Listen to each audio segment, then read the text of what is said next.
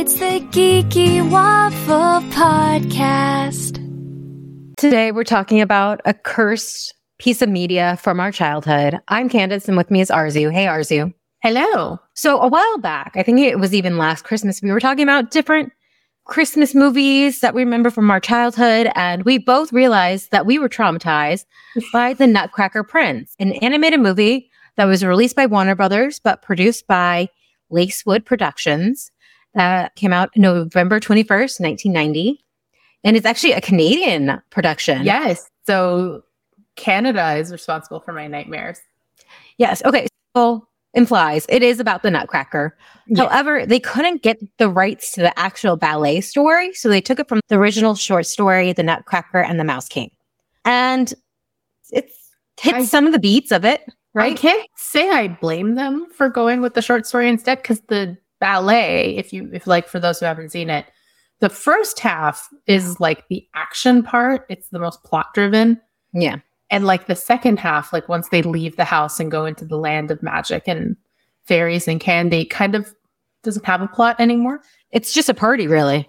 That's where the most iconic dancing is. That's where the sugar plum fairy is. That's where like the coffee and the tea is problematic, because that can be like where all that stuff is. The Nutcracker suite that's in Fantasia is in the second half, but there's not a ton of plot in the second half. So I don't blame them for going with the short story over the ballet. Since nearly everyone knows the story of the Nutcracker, little girl in like the 1800s gets a Nutcracker as a gift. Her uncle, we're saying uncle in quote, is like, you're making it sound so salacious. He's so suspicious. He's so sus. Okay, Uncle Drosselmeyer can be a sus man, especially this one, because usually Uncle Drosselmeyer is just like, ooh, I know magic, whereas this one is like, where are the bodies buried, sir? I swear, in every ballet I've seen, he's usually like this, like a Santa kind of fellow. Yeah. All happy and sweet. But this one, he gets annoyed with the kids because they don't appreciate his handiwork. He's doing magic left and right. And he's like gaslighting Clara. This Uncle Drosselmeyer is very sus. I agree. Yeah. Do you remember the first time you saw this movie? I don't remember when it was. I remember I was young enough that it scarred me. Same. The bit... Because at the Christmas party, Uncle Drosselmeyer is telling Clara the story. This part's not in the ballet, but it's telling Clara this story about when he was like working as a court magician for this. He was king. a clock. He was in charge of all the clocks. He just was a magician at court, but yeah, he was working as a clockmaker in the court of this king and queen who had this beautiful, very vain, spoiled daughter, and they make a blue cheesecake and run afoul of the Mouse Queen. Played by Phyllis Dillard.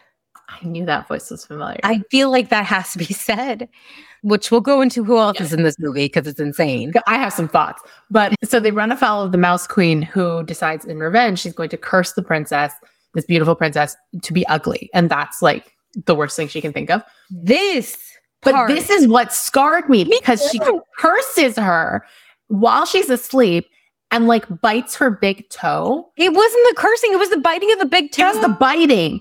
So the princess sits up in bed and she's like obviously screaming in pain because something just bit her toe. But as she's screaming, she becomes like ugly. And she's not just the immediate transformation, but she's like green and her teeth are all mangled and like her nose becomes all like distorted anyway. And then she just spends the rest of like her ugly period like crying. Yeah. But in my head, I had like misremembered this as her basically being bitten, screaming in pain, and then just continuing to scream. And that's how, if you had asked me prior to rewatching this movie what happened, that's what I thought happened. So, yeah. Which was just so deeply messed up for like a 3-year-old to see. Oh, yeah. Yeah. So I vividly remember we didn't have a Blockbuster near us. We had something called Fiction and Flicks, which you could rent Laserdiscs, VHS, and audiobooks on tape. Oh. So that was Fiction and Flicks kind of thing. It was cute. But yeah, I vividly remember it's Christmas time. You're like, let's get a Christmas movie. It's animated. So my parents are like, yeah, let's get the animated movie. It makes sense. It all makes sense in theory. And yeah, this part where she gets bit, I had to make sure like my covers were like tucked in to the bed. So my toes were never shown. I wore still don't let my toes hang out. And I wonder if this is why. Yes. And yeah, because she cries the entire time and you're thinking she's in so much pain because of this bite. And now as an adult, I'm like, oh, obviously she's just being annoying. Yeah. But as a kid, it freaked me the hell out. And then like they resolve this immediately, like within the subplot. Yeah. Like Drosselmeyer finishes his story and the princess is fine by the end. But like the Mouse Queen dies and her son wants revenge. And that's where the attack of the Mouse King comes. You see the Mouse Queen's corpse. Fine. So the whole way, because this is not part of the original story or the ballet, is that, yeah, the princess is cursed. They find out that there's a nut that she can eat, but it has to be cracked by like a bachelor, like who doesn't wear boots. And he can like marry her. Yeah. So then the actual nephew of Uncle Drosselmeyer, at least Hans, they could possibly be related. I don't know. He has a sibling. Yeah. He tries it out. It works. So the Mouse Queen's really angry, curses him. He accidentally like knocks over a statue that knocks over some other stuff and that takes out the Mouse Queen. Squashed.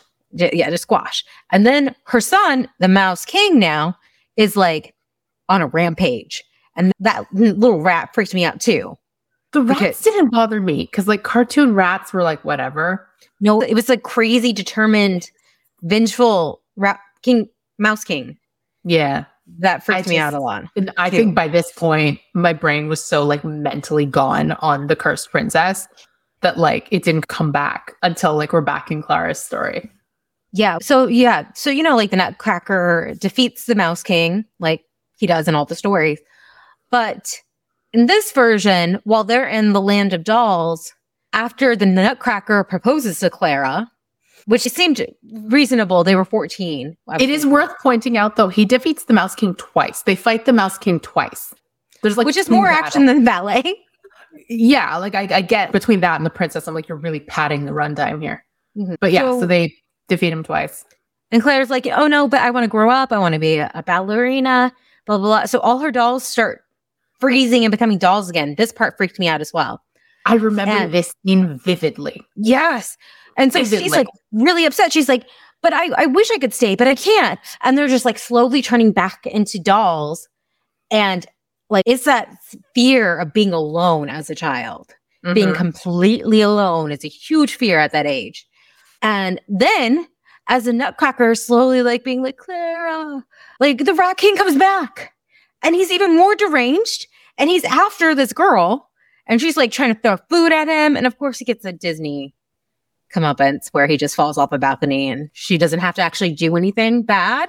They take him out without doing anything themselves. Yep. So yeah, those are the two major points that I was like, oh, wow. This movie from 30 something years ago. 33 years. Still haunts me today.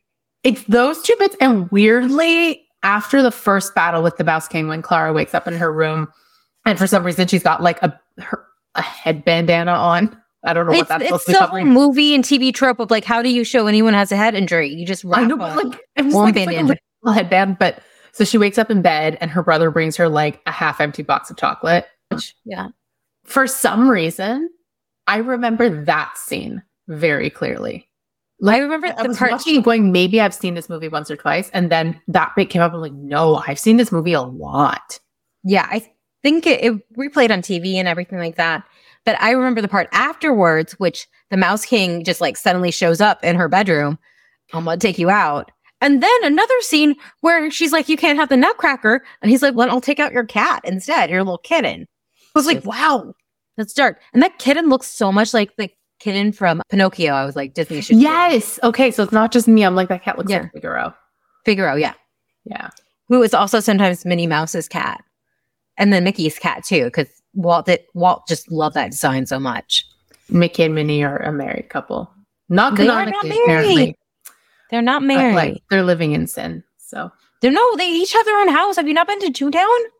I know they have their own house, but they have an awful lot of nieces and nephews with no siblings. They don't have siblings. but they have nieces and nephews. So it's a cover-up is what you're saying? Yeah, Donald and Daisy are the same thing. They have DuckTales fixed that in retrospect, but prior to the new DuckTales, Donald and Daisy have nieces and nephews, but no siblings. I'm like, that's what we're calling it. Anyway, that's a whole other point. But wow, okay. Arezou just having this conspiracy theory. Anyway. Okay, so this did not do well at the box office back in the day. This came out in movie theaters? This came out in movie theaters. I thought this was like a straight-to-home video kind of thing. No, this was a theatrical release. The first one for Lacewood Productions. I didn't look to see if they had any others. Warner Brothers had a lot of issues in the 80s getting some animated movies out. So that's why they partnered with a Canadian animation studio. I'm sorry. I'm just apologizing on behalf of all Canada. But it made $1.7 million in the United States, and it made $2 million in Canada, which comparing the US and the Canadian population. Which is funny that they separate the box office like that. Because now if you look at domestic box office numbers, it's US and Canada. Oh, Canada is counted in that? We're domestic, apparently. Is Mexico in there? I don't know. No, Mexico's international. Domestic is US and Canada, unless I'm trying to ship something, in which case it's international. So this cast is crazy. What do you have thoughts about? Arezou, you mentioned you had thoughts. Megan Follows, who you will all know as Anne of Green Gables from the 80s movies, is working her heart out. She's trying her hardest. Rent was due. She was rent. Like, she is selling it and giving it her all. Yes. Kiefer Sutherland showed up on the day. I get that the Sutherlands are like national treasures, but Kiefer Sutherland had like a parking ticket to pay off. He needed some cash. Like, he's not trying. This is his first voice acting role. Okay, but it's not his first acting role. Yeah, no, definitely not. And he's supposed to be a 14-year-old. Which I get, and the struggle of like voice. A grown man struggling to sound young. Fair. But it's just, I'm like, wake up. Now, for anybody who's going to be like, you couldn't do it better. No, I couldn't. That's why I'm not a voice actor or an actor. Yeah. He sounded tired. He was uninterested. He sounded deeply uninterested. And I get that this is not the world's most inspiring script, but then why are you here? Probably money. Yeah. Anyway, it's very obvious that's why he was here.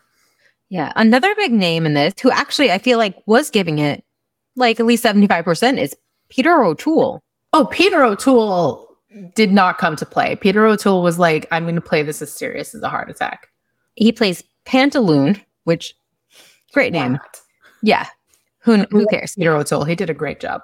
Yeah. Yeah. This old soldier who's a bit kooky, and he gives it his all. It's like the Michael Caine in Muppet Christmas Carol thing. He's like, I don't care that this is absolutely ridiculous. I'm going to play this at an Academy Award level caliber. And that's what he did. I don't know. It just... Once I realized it wasn't as scary as I thought, like once I got past the princess bit, then I'm like, oh, this is not scary. This is just boring. It was a bit dull. I vividly remember, for some reason, like the swans, like going into like the water and stuff like that. And she has her doll, Marie, like has what accent is that? Southern? Yeah, which is just so funny. Maybe. Big question mark. Yeah. But she's supposed to be like the comedic relief. Yeah. She just wants to be loved. Yeah, which understandable, girl. I get it. Relatable. I want to talk about, let me get here. Okay, some critics and reactions to real other people. I was going to say real people, like critics aren't real people. Nah. On Rotten Tomatoes, it has a 14% critic score with 7 reviews. Not shocked. 14%. Yes, 14%. It has a 72% audience score, which is a lot of people like, I like this as a kid. And I'm like, have you rewatched it? I don't know if you have. But okay, Roger Ebert tore this movie apart. He said it was one of the worst films of the 1990, which I bet there were some worse ones. Okay, let me read what he said. The level of imagination in this story is about as inventive as on most Saturday morning cartoon shows. He also added, the Nutcracker is a monster. In the real world, when a person is lacking in empathy that he kills someone else simply for his own convenience, he is known as a psychopath. Why does our society give its children so many stories in which the heroes, not the villains, are psychopaths? Who did he kill for his own convenience? The Mouse King. Mouse King was trying to kill them. Yeah, I don't get. And then the Mouse Queen was an accident. Was it? In theory. I was like shocked about that. I'm like, maybe Arezou will know what he's talking about. I have no idea because I'm trying to think like, who did he kill for fun? I guess other mice, but they were attacking also him. Attacking them. So that's like self-defense. I don't see how the Nutcracker's... I could argue that the Nutcracker is a psychopath because he wants Clara to give up her entire life to stay in a land of fiction where she can never see her family again and never grow old, and it's basically Neverland. Like, in that respect, I understand it, but not in the rest. Yeah, I feel like the Nutcracker / Hans, his real name, was just trying to live his life. Yeah, like he's defending himself and his friends, and then the other time was an accident. I don't know, Roger Ebert. I don't know. It's not a great movie. I'll give him that. But yeah. So I really like this part from Charles Solomon of the Los Angeles Times.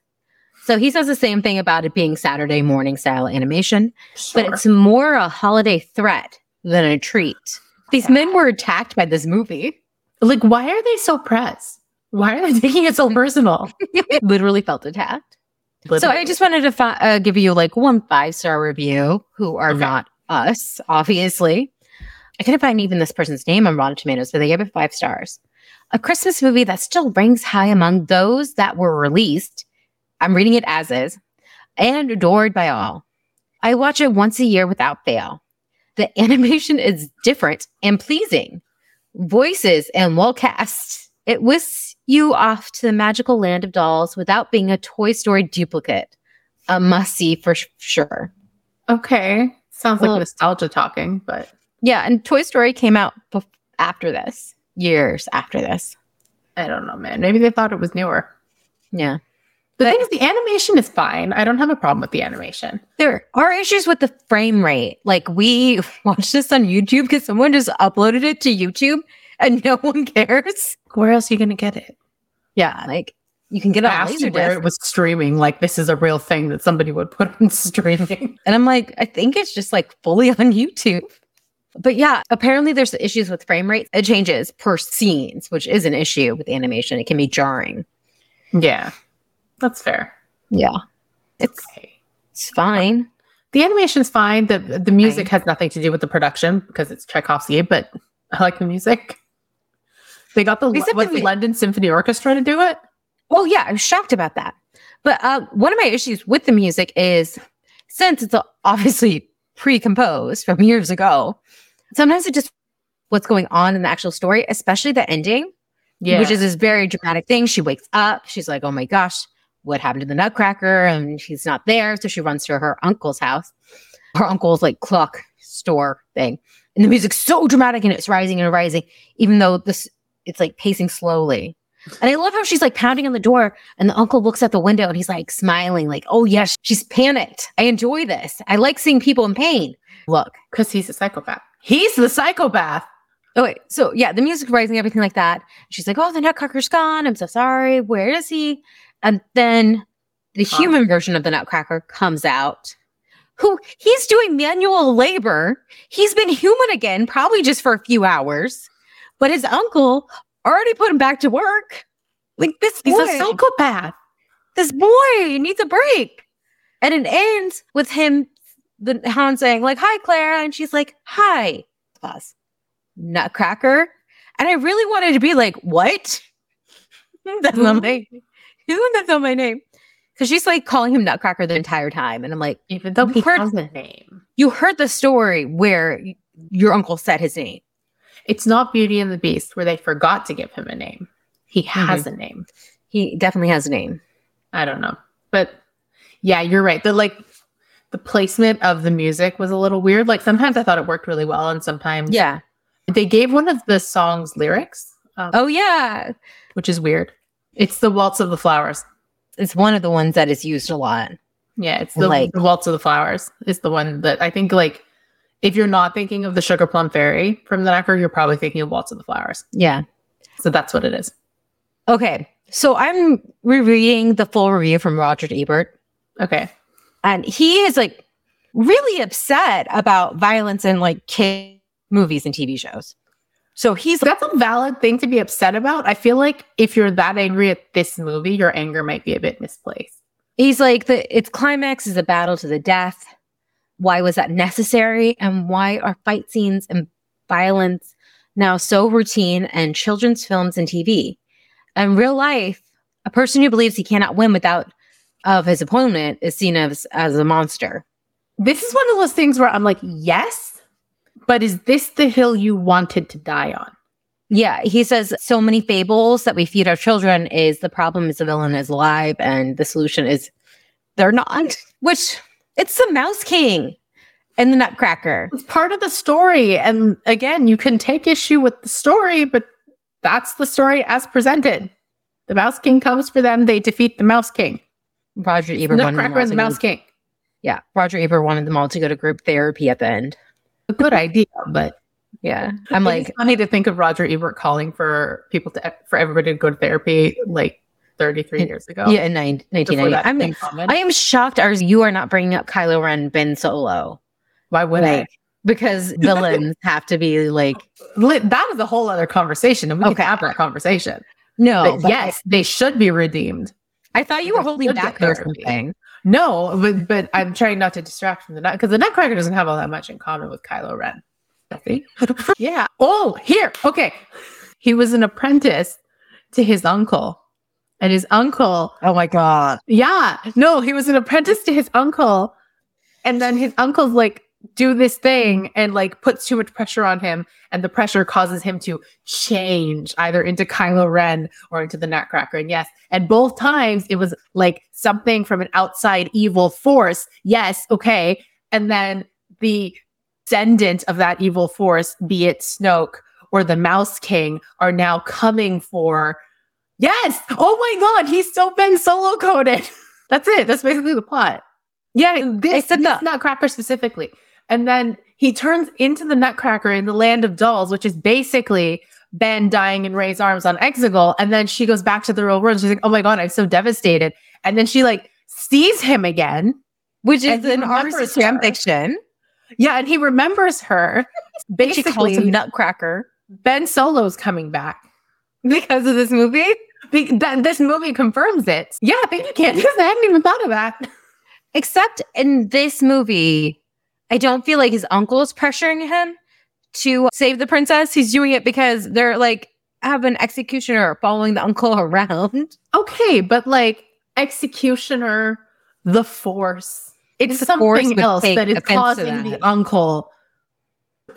In this one, in Drosselmeyer's case, it's the threat of the executioner. And in Luke Skywalker's case, it's the threat and the looming memory of what Palpatine did to Vader. Okay, we're off topic. Listen, this is so Ben Solo coded. I think what we realized was not as frightening as we remember as kids. Not nearly as scary as I thought it was. I still don't want anything or anyone to bite one of my toes. That's a no. And yeah, if you want a better version of the Nutcracker, any version, but one, go check out your local ballet company because all of them are doing the Nutcracker. And two, there is a DVD recording of the New York City Ballet dancing the Nutcracker. It's from like 1994, 1993. Macaulay Culkin is in it. Oh, it's that one. I remember it's that one. Macaulay Culkin's in it, but so are a lot of big names from the New York City Ballet. Yeah. And Kevin Kline's doing the narration just in the beginning. But it's a really nice production. So if you want to see the Nutcracker and ballet, because it can get very expensive. That's why I'm not going this year. Ballet can be cost prohibitive, but that's a great way to see the New York City Ballet do it. Yeah, and it's filmed really well. It was released theatrically, so multi-cameras. You get the whole thing. You know what? I'm guessing probably Barbie Nutcracker is better than this. Any Nutcracker is better than this. No, okay. The Nutcracker I have sitting downstairs on the mantelpiece is better than this. You just like take a short video of him, be like better than the Nutcracker. Wobble him back and forth in front of the camera, be like, there you go. Yeah, so I think that's it. It was such a short movie. I don't know what else we can say about it. Don't do it. Don't watch it. Don't watch it. Don't let your children watch it because this stayed with both of us. And we're in our 30s now. Don't let your kids watch it, but you should watch it. Just once. You know what we're talking about. And wear socks. Cover your feet. Yeah. Watch it and don't let the mice bite your toes. On that note, we hope you all have a happy holiday. Stay safe. And stay geeky.